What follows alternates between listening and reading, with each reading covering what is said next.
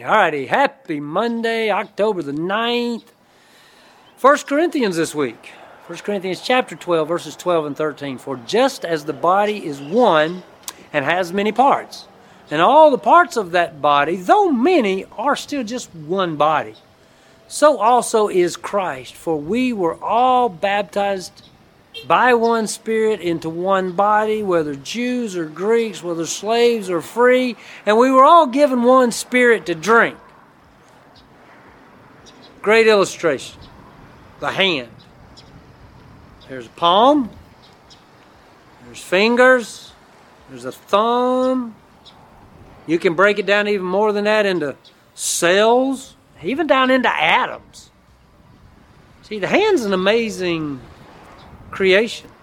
Can do many things, right? Pick up a book, write a note. It can feed me. Paul, making us aware that the body of Christ is one, uses the illustration of the body as having many parts. A hand, a nose, an ear, but it's one body. Paul is saying that we are part of the body of Christ. But the body of Christ is one, though it's many parts. And it can accomplish great things when directed by the head, which is Christ.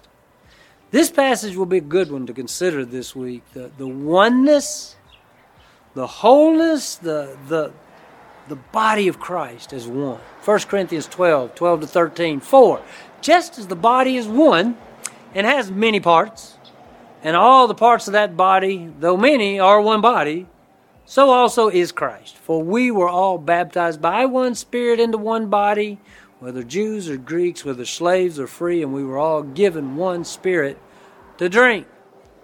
One hand, several parts. One body of Christ, several parts. See you next time.